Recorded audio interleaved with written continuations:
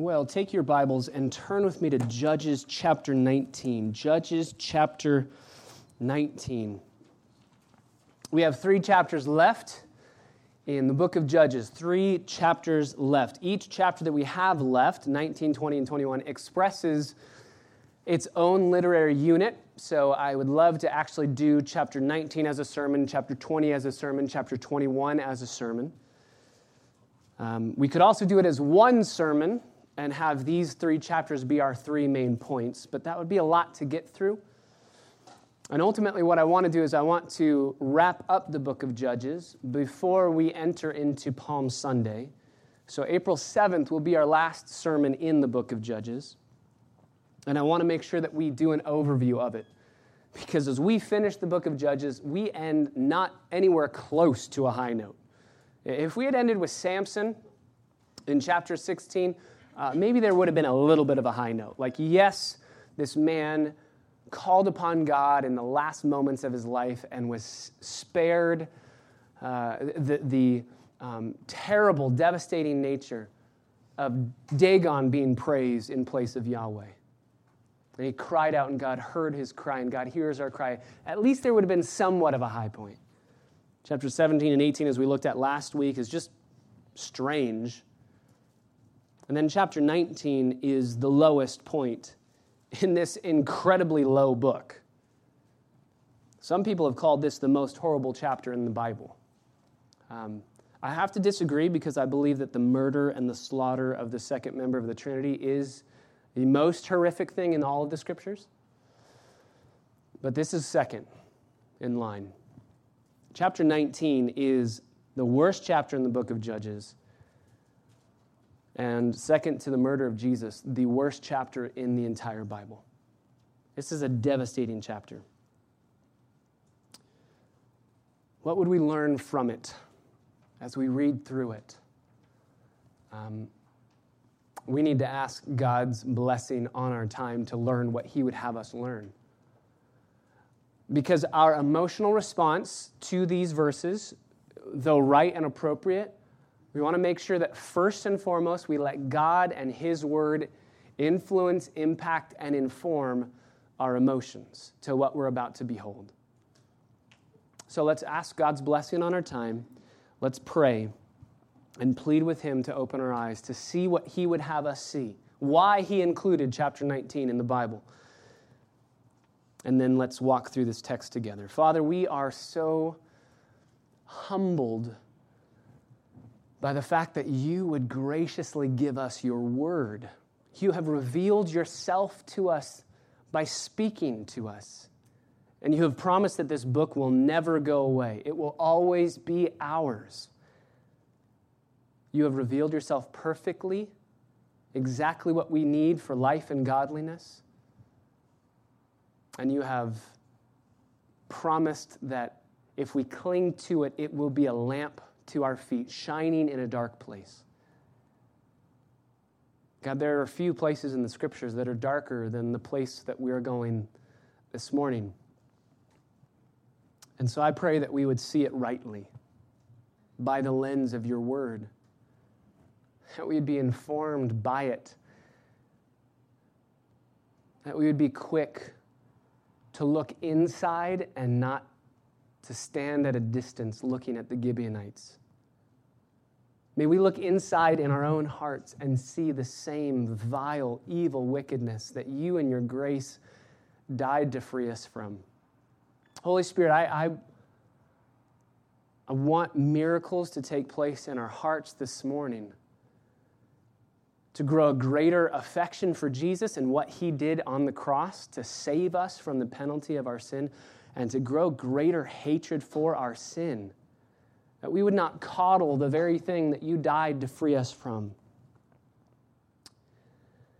So unmask sin as You do so well in these verses. You give us a stark reality of the nature of depravity. So Spirit, be our guide. Open our eyes to behold the things that You have written and point us to Jesus, our Savior. It's in His name that we pray. Amen. There are three aspects of human depravity on display in these verses. We're going to take all of chapter 19 and the first half of chapter 20, and in these verses we will see three aspects of human depravity on display. The first is the corruption of the Levite. This is verses 1 through 10 in Judges chapter 19, the corruption of the Levite. Verse 1, now it came about in those days when there was no king in Israel. That's our phrase that we've seen over and over and over again. This time, the author doesn't even connect it with every man did that which was right in his own eyes, because number one, he knows we would already finish that sentence in our own minds, because we've seen that over and over again. No king in Israel, everyone does that which is right in his own eyes.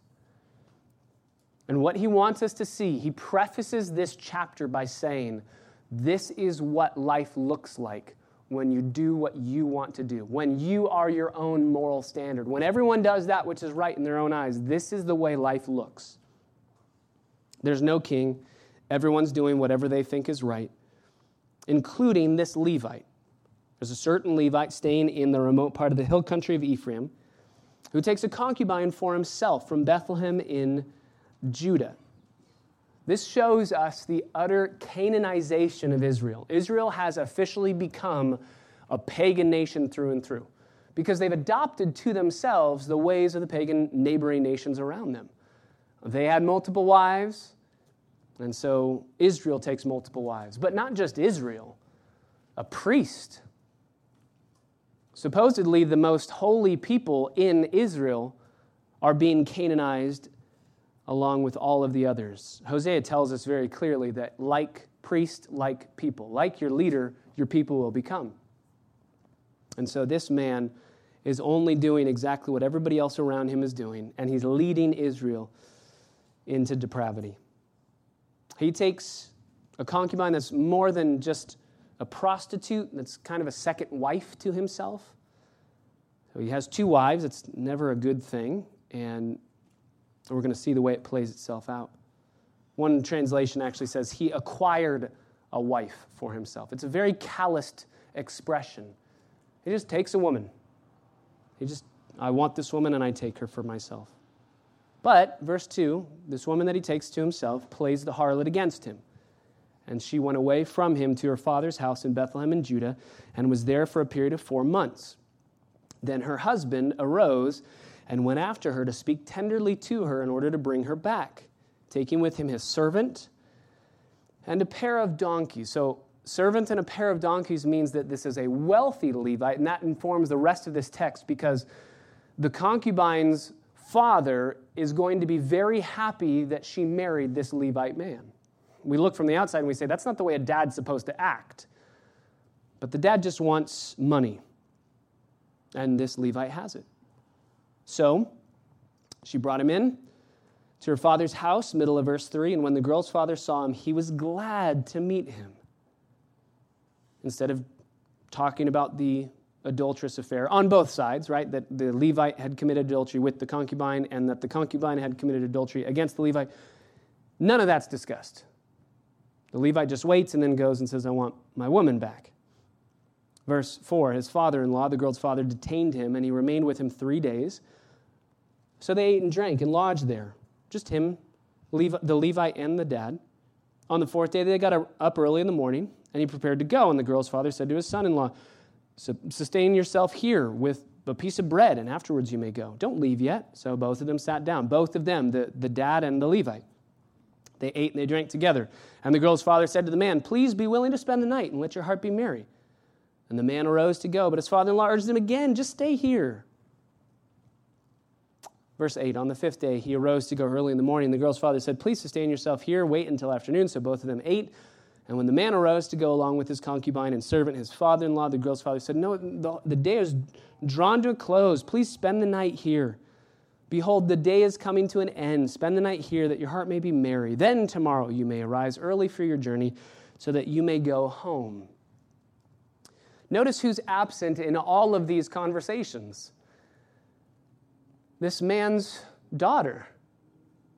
So we have the corruption of this Levite completely on display. This is apparently how Levites worked back then. You can just break God's law and don't really care.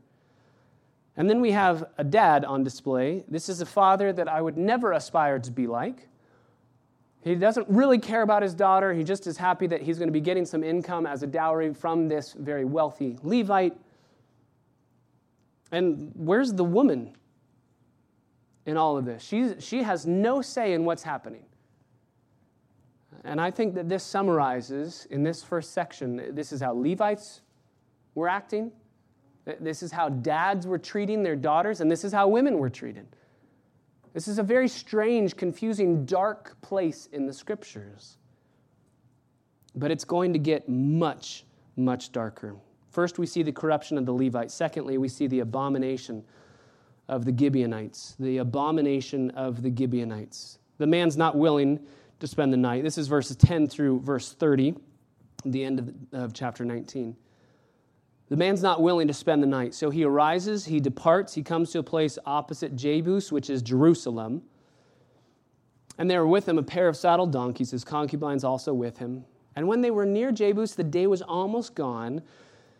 And the servant said to his master, "Please come and let us turn aside into this city of the Jebusites and spend the night in it." The Jebusites owned it. It wasn't yet an Israelite place. That's why in parentheses you see it's Jerusalem now, but it wasn't yet owned by Israelites. So that's why the Levite in verse 12 says, we're not going to turn aside to a city of foreigners who are not the sons of Israel. We're not going to stay the night at a non-Israelite place. Who knows how they're going to treat us? We're going to go to an Israelite location.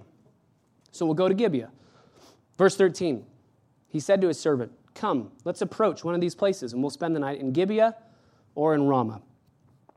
So they passed along, they went their way, and the sun set on them near Gibeah, which belongs to Benjamin.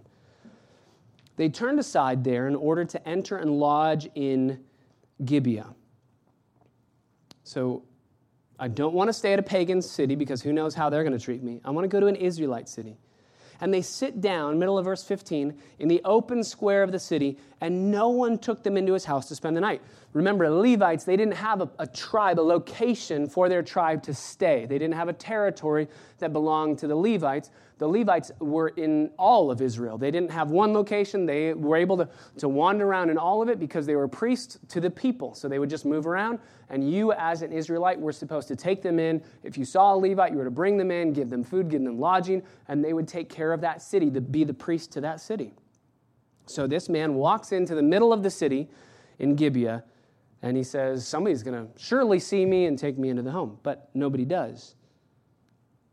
Verse 16, behold, an old man was coming out from the field from his work in the evening, and the man was from the hill country of Ephraim, and he was staying in Gibeah. So he's not from Gibeah, but he's staying there where the Benjamites live. And he lifted up his eyes, and he saw the traveler in the open square of the city. And the old man said, "Where are you going, and where do you come from?" And he said, "We're passing from Bethlehem in Judah to the remote part of the hill country of Ephraim, for I am from there, and I went to Bethlehem in Judah. But now I'm going to," my Bible says, "my house." Literally, it's to the house of the Lord. I'm going to be a Levite and a priest in Shiloh to the house of the Lord. I'm going to do his work in the temple. That's a lie. He's not going there. But nobody's going to take me into his house. Nobody's taking me into his house. Again, you see the corruption of the Levite, and you see a time where nobody's obeying God's law. You see a Levite, you provide for the Levite, but nobody's obeying God's law. So the old man said, verse 20, "Peace to you. Only let me take care of all your needs. However, do not spend the night here in this open square." I think that there is something there. There's a hint there that this man knows it's not good to be out here at night. This is a bad place. And there's a hint there that something more dangerous than just mere indifference is happening at this city. So he took him, verse 21, into his house, gave the donkeys fodder, and they washed their feet, they ate, and they drank. And while they were celebrating, behold, the men of the city, the Gibeonites, certain worthless fellows, sons of Belial, sons of the devil is literally the Hebrew translation. They surrounded the house and they pounded the door. Literally, they flung their bodies at the door. And they spoke to the owner of the house, the old man, saying, "Bring out the man who came into your house that we may have relations with him." Then the man, the owner of the house, went out to them, and he said to them, "No, my fellows, please do not act so wickedly. Since this man's come into my house, do not commit this act of folly. Here instead is my virgin daughter and his concubine. Please let me bring them out, that you may ravish them and do to them whatever you wish. But do not commit such an act of folly against this man." But the men would not listen to him. So the Levite seized his concubine, brought her out to them, and they raped her, and they abused her all night until morning. And then they let her go at the approach of dawn. And as the day began to dawn, the woman came and fell down at the doorway, the threshold of the man's house where her master was, until full daylight. When her master arose in the morning and opened the doors of the house and went out to go on his way, behold, his concubine was lying at the doorway of the house with her hands on the threshold. And he said to her in a very calloused way, the way that you'd speak to an animal, "Get up, let's go." But there was no answer. Then he placed her on the donkey, and the man arose and went to his home. When he entered his house, he took a knife, and he laid hold of his concubine, and he cut her into 12 pieces, limb by limb, and sent her throughout the territory of Israel. And everyone who saw it said, "Nothing like this has ever happened or ever been seen from the day when the sons of Israel came to the land, from the land of Egypt to this day. Consider it, take counsel, and speak up." What a terrible section of Scripture. What a terrible section of Scripture. Now, I believe the author of Judges is wanting you as the reader, as you're reading through this, to have Genesis 19 ringing in your mind as you read Judges 19. Genesis 19 is very eerily familiar and similar to Judges 19. You remember Genesis 19? Angels show up at Lot's house. Lot houses them in Sodom and Gomorrah. And all the men of the city start flinging their bodies at the door, banging the door down. "Let us sleep with those men," they say. And Lot says, don't do such a wicked act, but have my daughters instead. This is very similar. The narrator of this account is showing us that an Israelite town has become Sodom and Gomorrah. You remember this, Levites said, "We're not going to stay in Jebus. We're not going to stay there because we know that's a pagan city. And who knows what pagan cities will do, but we're going to go to a safe location, an Israelite town, where they treat their people well." But there's no safety to be found in the Israelite city. They don't treat their people any differently than a pagan nation because they've become a pagan people. You can't read Judges 19 without thinking of Genesis 19. And that's precisely what the author of Judges is wanting us to do. He's wanting us to be taken back to Sodom and Gomorrah. Wicked cities that are so wicked that God said, "I must destroy them." He gave them time to repent. If you go all the way back to the beginning of Genesis, he gave them 400 years to repent. They did not repent. So he destroyed them with fire and brimstone. Again, eerily familiar, he has told Israel, "You need to repent or else I will destroy you." And 400 years from this act in Judges 19, Assyria is going to show up on the scene, then Babylon a couple hundred years after them, and take them away into captivity and judge them for their sin. Hosea chapter 10, verse 9. There's actually 3 verses in Hosea that if we had more time, we'd turn to, but just write down Hosea 10, verse 9, Hosea 9, verse 9, and Hosea 19, verse 9. They're all verse 9 in chapter 10, 9, and 19. Chapter 10, Hosea tells us that this act in Judges 19 is when God decides, "I will send them into exile." This is the act that made them reprehensible before God, just absolutely corrupted in devastating depravity. And God said, "We're done. We're done." They have turned into a pagan nation, and they are going to be put out and exiled.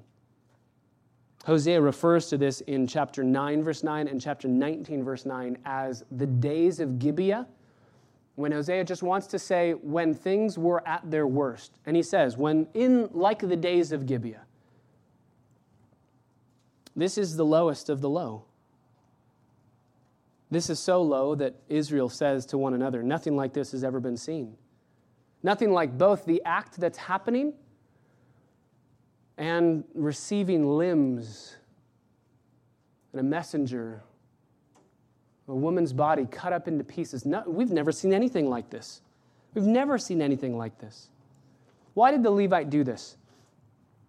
Why did the Levite take his concubine and cut her up into pieces? He wants to show all of Israel, you have hit the lowest moral point you've ever hit before. So, along with some portion of a limb, her body is sent with a messenger into all the 12 tribes to be told, this is what utter depravity looks like. Now, it's easy for us. We've read through the book of Judges. We've read many places where we have laughed, and we are right to do so. We've laughed. We've enjoyed places that are filled with comedy. But when you come to to chapter 19, and you come to these final verses, there is absolutely no comedy in these verses. And just as it was appropriate for us to laugh at what was happening in some of these chapters, we must weep as we read these verses. Remember who was already mentioned in these verses. This concubine's father. This is somebody's daughter. This is somebody's daughter. This is a woman who was beloved by her family. Who knows all of the horrific treatment that she was given in that last night of her life. Raped to death, screaming out, trying for somebody please save me. And at last, when the sun begins to rise, the men leave, and she crawls her way back in blood and tears to the doorstep of the Levite's house, hoping and praying that he would open the door. And when he finally does, she has already died, and he simply, as he steps over her body, says, come on, let's go, get up. So calloused.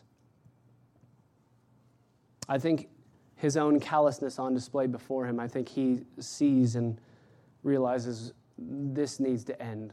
We cannot be okay with this. In fact, he's going to go on to talk to the 12 tribes. He's going to say, are we okay with this? What are you going to do about this wickedness? You must do something. And it's really, again, the bookends of the opening of the book of Judges. You remember an angel showed up at the beginning of the book of Judges and said, are you going to do something about this evil and this wickedness? Repent. And here the Levite says, are we going to do something about this evil and this wickedness? So we've seen the corruption of the Levite. We see the abomination of the Gibeonites. And finally, number 3, we see the retaliation of the Israelites. The retaliation of the Israelites. This is chapter 20, verses 1 through 17. So all the sons of Israel from Dan to Beersheba came, including Gilead, and they came out, and the congregation assembled as one man to the Lord at Mizpah. As one man. That phrase is going to show up 3 times in this next chapter. They come together as one man. I think, number 1, to show us, in contrast to this woman who was dismembered, her one body dismembered and broken because of their sin, now they're going to come together as one man. But I think also to show us, there's never been a time in the book of Judges that Israel has been unified this way. There's never been a time. This is the only time. You remember Deborah. Deborah calls out a couple tribes for not showing up. Where were you when we started fighting? So here is the only time that we see all of Israel coming together. And they're coming together for a decently good reason, to take vengeance upon what had happened. But we're going to see that, number 1, they can't fully come together as one man because they're going to take vengeance upon themselves, right? They have to destroy one of their own, the tribe of Benjamin. But number 2, we're going to see that their retaliation goes further than simply an eye for an eye. It goes beyond that. So they come together as one man. This is going to become the largest army in Israel's history in the Old Testament. And they're amassing in the largest format to fight against whom? Themselves, their own kind. So the chiefs and all the people, verse 2, even all of the tribes of Israel, they took their stand in the assembly of the people of God, 400,000 foot soldiers who drew the sword. Now the sons of Benjamin heard that the sons of Israel had gone up to Mizpah. And the sons of Israel said, "Tell us, how did this wickedness take place? Mr. Levite, explain what happened. We need to hear all the details." So the Levite said, the husband of the woman who was murdered, verse 4, answered, "I came with my concubine to spend the night at Gibeah, which belongs to Benjamin." That's true. "But the men of Gibeah rose up against me and surrounded the house at night because of me, and they intended to kill me." That's not true. That's a lie. "Instead, they just so happened to ravish my concubine, and she died." That's also not the full truth. They didn't want to kill him and then instead killed his concubine. They wanted to take him and to sleep with him, but he gave them his concubine. There's no mention of that. No, I did something terrible that I shouldn't have done, and I'm culpable in this as well. No, he remembers his sinful past very, very nicely. "So I took hold of my concubine," verse 6. "I cut her in pieces. I sent her throughout the land of Israel's inheritance. For they've committed a lewd and disgraceful act in Israel. Yes, they have. Behold, all you sons of Israel, give your advice and counsel here." What's the point in the recounting of this Levite story? The point in recounting it is there are no good guys in this story at all. This was the time for him to say, "I'm culpable, I'm responsible, I did something that I shouldn't have done. First, I took to myself a concubine, error number 1. Second, I lied about where I was going and why I was going there. Third, instead of defending her, I defended myself by giving her to these wicked men." This is cowardly. We've already seen he's calloused. Get up and let's go. Just speaking so harshly. And he's not candid. He's lying here. There's no moral victors in this story. That's why I say the book of Judges ends so badly. Nobody's a hero anymore.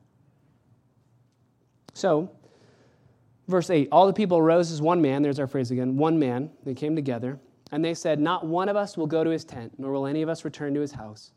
But now this is the thing which we will do to Gibeah. We will go up against it by lot, where you take 10 men out of 100 throughout the tribes of Israel, 100 out of 1,000, 1,000 out of 10,000 to supply food for the people when they come to Gibeah and Benjamin, that they may punish them for all the disgraceful acts that they have committed in Israel.'" There's something good about what they're saying. That deserves to be punished. But we're going to see that it's going to snowball into retaliation that is absolutely wicked as well. "Thus all the men," verse 11, "of Israel were gathered against the city, united as one man. Then the tribes of Israel sent men throughout the entire tribe of Benjamin, saying, 'What is this wickedness that has taken place among you? Now then, deliver up the men, the worthless fellows in Gibeah, that we may put them to death and remove this wickedness from Israel.'" This is a good start. Give us those men so we can punish those men. But the sons of Benjamin would not listen to the voice of their brothers, the sons of Israel. The sons of Benjamin gathered from the cities of Gibeah to go out to battle against the sons of Israel. From the city on that day to the sons of Benjamin were numbered 26,000 men who draw the sword, besides the inhabitants of Gibeah, who were numbered 700 choice men. The reason why they're choice men is they're left-handed men, verse 16 tells us, and they could sling a stone at a hair and not miss. I don't know if being left-handed helps you in shooting a gun. You can ask Paul Hodgson. I don't know if right or left-handed gives you an advantage in shooting a gun, but I do know that being right or left-handed gives you a huge advantage in slinging a stone in the days of swords and shields. Because if everybody's holding a sword with their right hand and a shield on their left arm, then if you're going to fight with your right, you're going to expose that right side. And so if you have a left-handed man that can go in and slingshot you on that right side, you can absolutely do damage. And apparently these guys are so skilled they can fire a stone at about 90 miles per hour at a hair and not miss a hair. We're not told the distance of how far away that hair is, but still, they won't miss a hair. So you've got 26,700 people of Benjamin, and we have 400,000 people, verse 17 tells us, all men who drew the sword. All these were men of war.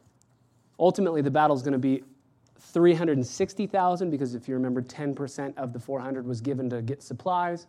So 360,000 men, all from Israel, that are going to fight against 26,700 men in Benjamin. We see here, we're going to finish this out next week in verses 18 all the way through the end of chapter 21.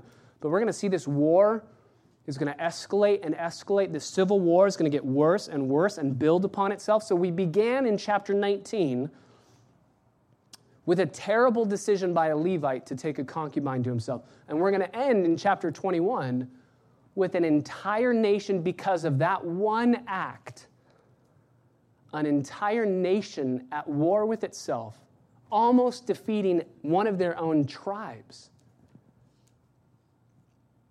Number one, you cannot say when you look at this that your sin is personal, private, and won't affect anybody else.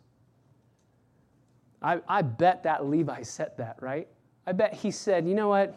I know this is probably not the best thing to do, but the dad of this woman is okay with this. We made a deal. I gave him some money. We'll be fine. It's not really affecting anybody. If you were to talk to the Levite at the end of chapter 21 and say, hey, if you had it to do all over again, would you do the same thing? He would have said, no way. I never knew that sin was going to snowball into what has happened. And that's the second principle that I think we can glean from chapters 19 through 21. Sin is never satisfied. Sin's never satisfied. Sin never says, you know what, that's enough. Sin this much and we'll be good. Sin always entices you to sin this much and says, we'll be done here. And then it says, oh, a little bit more, a little bit more. Sin rarely, if ever, holds all of its cards out to you and says, this is exactly what I want to do with your life. Sin just, here's something good that you can enjoy and experience. Here's just a little something. Just take this. All the while holding all the cards of what we know biblically sin wants to do, and that's to steal from you, to kill you, and to destroy your soul entirely. So Israel is standing with 400,000 men about to launch into a civil war against one tribe, the tribe of Benjamin.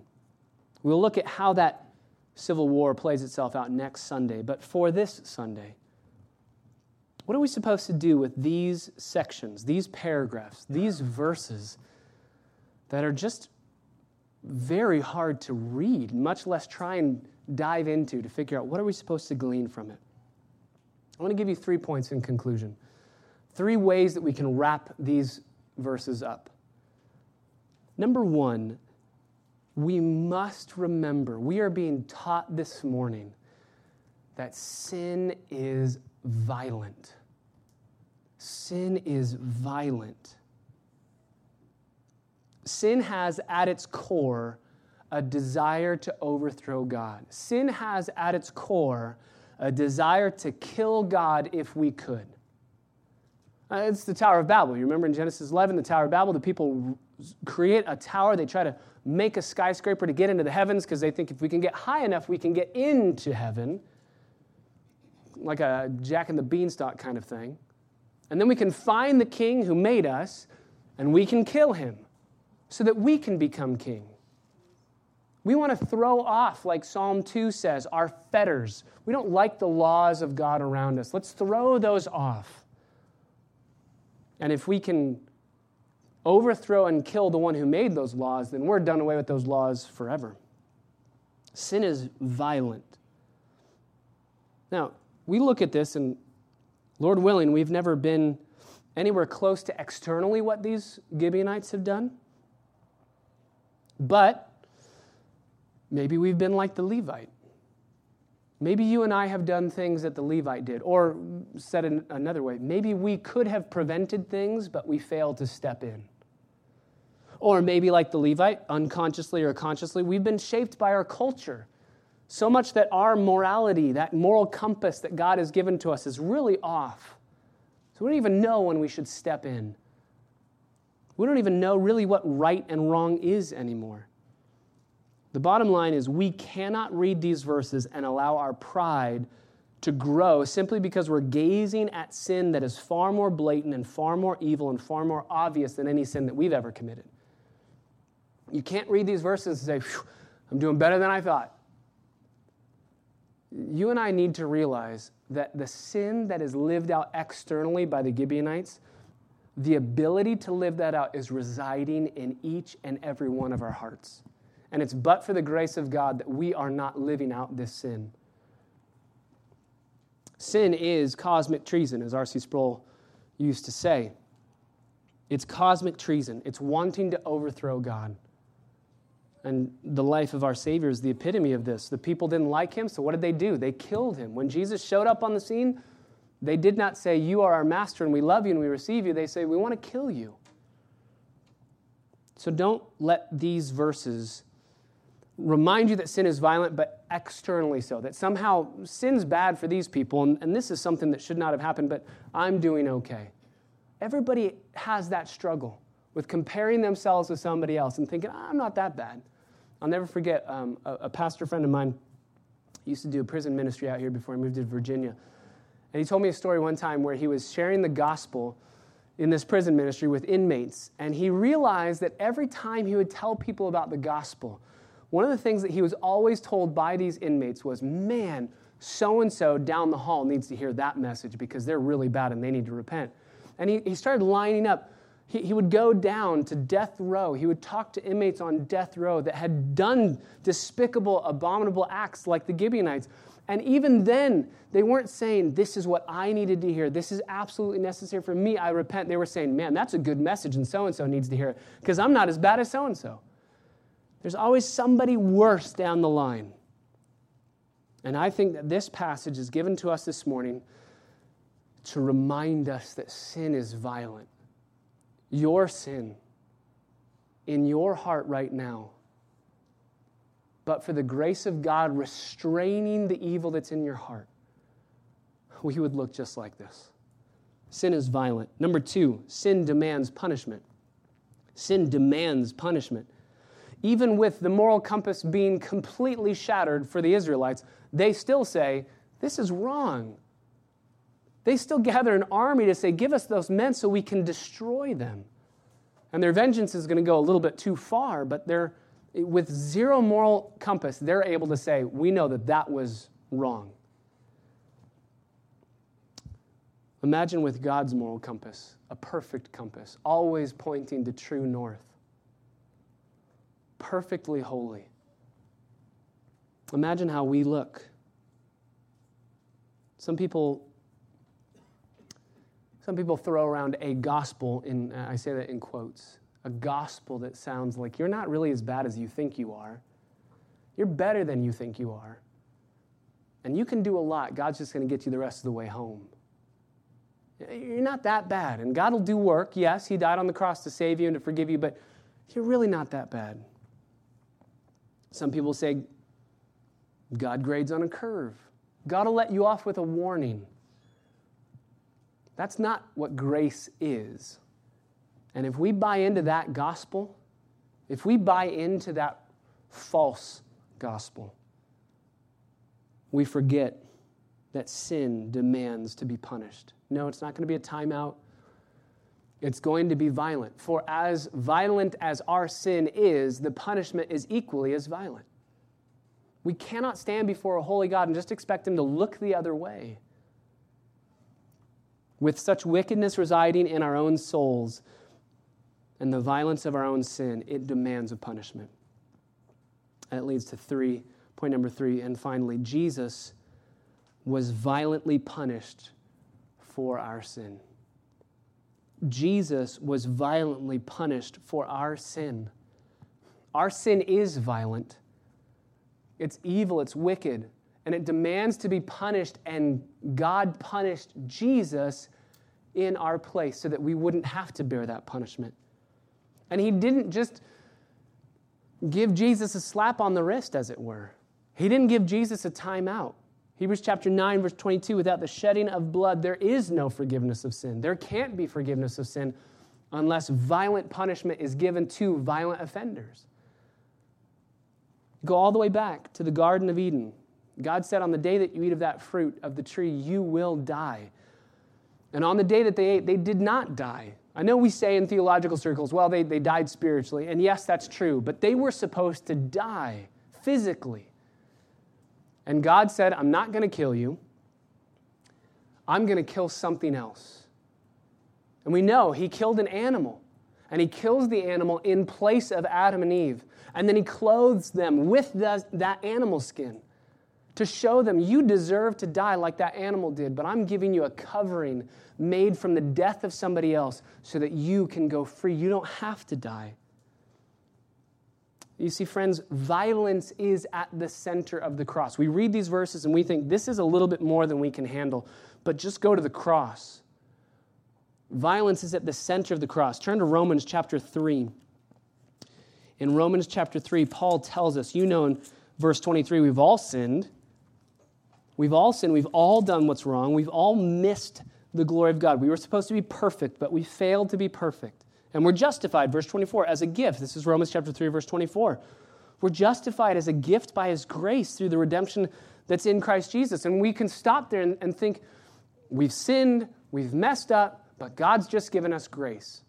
How have we been given that grace? Verse 25, whom God displayed publicly as a propitiation or a satisfaction or a payment made in his blood. We are not let off the hook. God does not turn a blind eye to our sin. God sees every sinful act that we live out, and God says, you deserve death, and I'm going to pour out that punishment onto my son so that you don't have to bear it. In Judges 19 through 20, the Levite hacks up the body of his concubine, his degraded, murdered concubine, and sends her body parts out into the land to say, this is what your sin cost. When we look to the cross, we see the exact same thing. We look to the cross and we see this is what our sin cost. Old Testament, it's a Levite hacking the body of a woman up. New Testament, it's God our Father pouring out his just wrath on Jesus and hacking his body up, as it were, on the cross. We stare at Jesus, his beaten, bloodied body on the tree to see what our sin cost. We see the violence of our sin, what our sin has done. That's why we sing songs like How Deep the Father's Love for Us. It was my sin that held him there. He didn't deserve that punishment. I did, and he died in my place. Why did all of this happen? Why did Jesus die in our place? Because the Father's love is so amazingly deep. How deep the Father's love for us, that he would give his only Son to make a wretch his treasure. That's amazing love. That's amazing grace. So as we stare at the violence of our own sin, as we stare at the punishment that's necessary because of our sin, we move very quickly to the punishment that was poured out on Jesus at the cross so that we can be forgiven. It's like we talked about in Sunday school this morning. If you weren't there, you missed an amazing testimony, just absolutely mind-blowing, of the sovereignty of God being a rock for this precious dear sister's life in the midst of unbelievable devastation. It was just amazing. And she quoted at the end of this David Powlison in his book, God's Sovereignty and God's Grace in Our Suffering. She quotes him and goes through 3 levels of questions. At first, when we read something like Judges 19, we say, God, why would you allow this? The first question we typically ask is, God, why are you allowing this? Why are you letting this happen? And then as we see God's character, as we see the promises in Scripture that we sang, your plans are not to harm us, not to crush us. They're for our good and to give us a hope and a future. Then we start asking the second why question. Why have you saved me? At first we say, God, why did you allow this? And then we realize our own sinful depravity, and we say, God, why did you even step in to save me? If we move too quickly from our own depravity, our sinful violence, we don't really want to look at that, we just move on, then we won't be undone at the cross. We'll think, yeah, we're not that bad anyway. Thanks, God, for saving me, but I wasn't really that bad. That's why I think it's necessary for us to go through the book of Judges, to be reminded we're just as wicked on the inside. So we start asking at the beginning, God, why are you allowing any of this? Then we ask God, why would you even save me? I've done nothing to earn that or deserve that. I know my sin. Why would you save me? And that leads us, once we understand the love of God and we understand the love that we have in Jesus Christ, that leads us to the third and most unimaginable questions that we can ask, which is, God, why not me? Why not allow me to go through suffering? If I can be a testimony to the grace of God in the midst of such depravity, why not let me go through it to tell others, oh, you're good. You allow things that are awful for the purpose of bringing about things that are amazing. Just look at the cross. God the Father allowed the murder of his Son, which I think is the worst section in all of Scripture. It's Good Friday for us, because it was awful Friday for Jesus. But God allowed that to bring about that which he loves, which is the salvation of souls. Hebrews chapter 1 tells us, bringing many sons and daughters to glory. So, may we understand the violence of our own sin. May we understand that sin demands punishment. May we look to the punishment that was given to Jesus so that you and I can go free. And I have to ask you, have you turned, rejecting all of your own goodness, your own ability, quote unquote, to get to God on your own? Have you rejected an idea of some spiritual karma that, yeah, you've done bad things, but your good will outweigh your bad? That's not a saving gospel. The gospel is that Jesus died, the righteous and just, for the unrighteous and unjust to bring us to God. If you think you had any level of justice inside of you that would enable you to get to heaven, then you don't need Jesus, and you'll reject him. Have you rejected yourself, your own sinful depravity, your own man-made righteousness, and clung to Jesus by faith? No, your good works will not get you to heaven. Jesus' good work on your behalf is the only way you'll get to heaven. So cling to him by faith this day. Renounce all of your sin and turn to Christ. Cling to him by faith and understand the depth of his love for you. And may that deliver you. May that change your affections, your appetites, your desires, your loves, your hopes, your dreams. Everything will change once you truly understand how deep the Father's love truly is for you and for me. Father, we thank you so much for the gospel. Undone by mercy, undone by your amazing love, we are blown away that sinners as vile and as wicked as us could be saved. And so, Father, we come before you and we weep in our own depravity, knowing that it was my sin that held Christ there. He did it for me. Why should I gain? Why should I benefit when all I offered in the transaction of salvation is my own sin that made it necessary? Father, we come to you just undone. May we hate our sin. May we be sober-minded about our sin, not coddle it, not play around with it, not treat it lightly.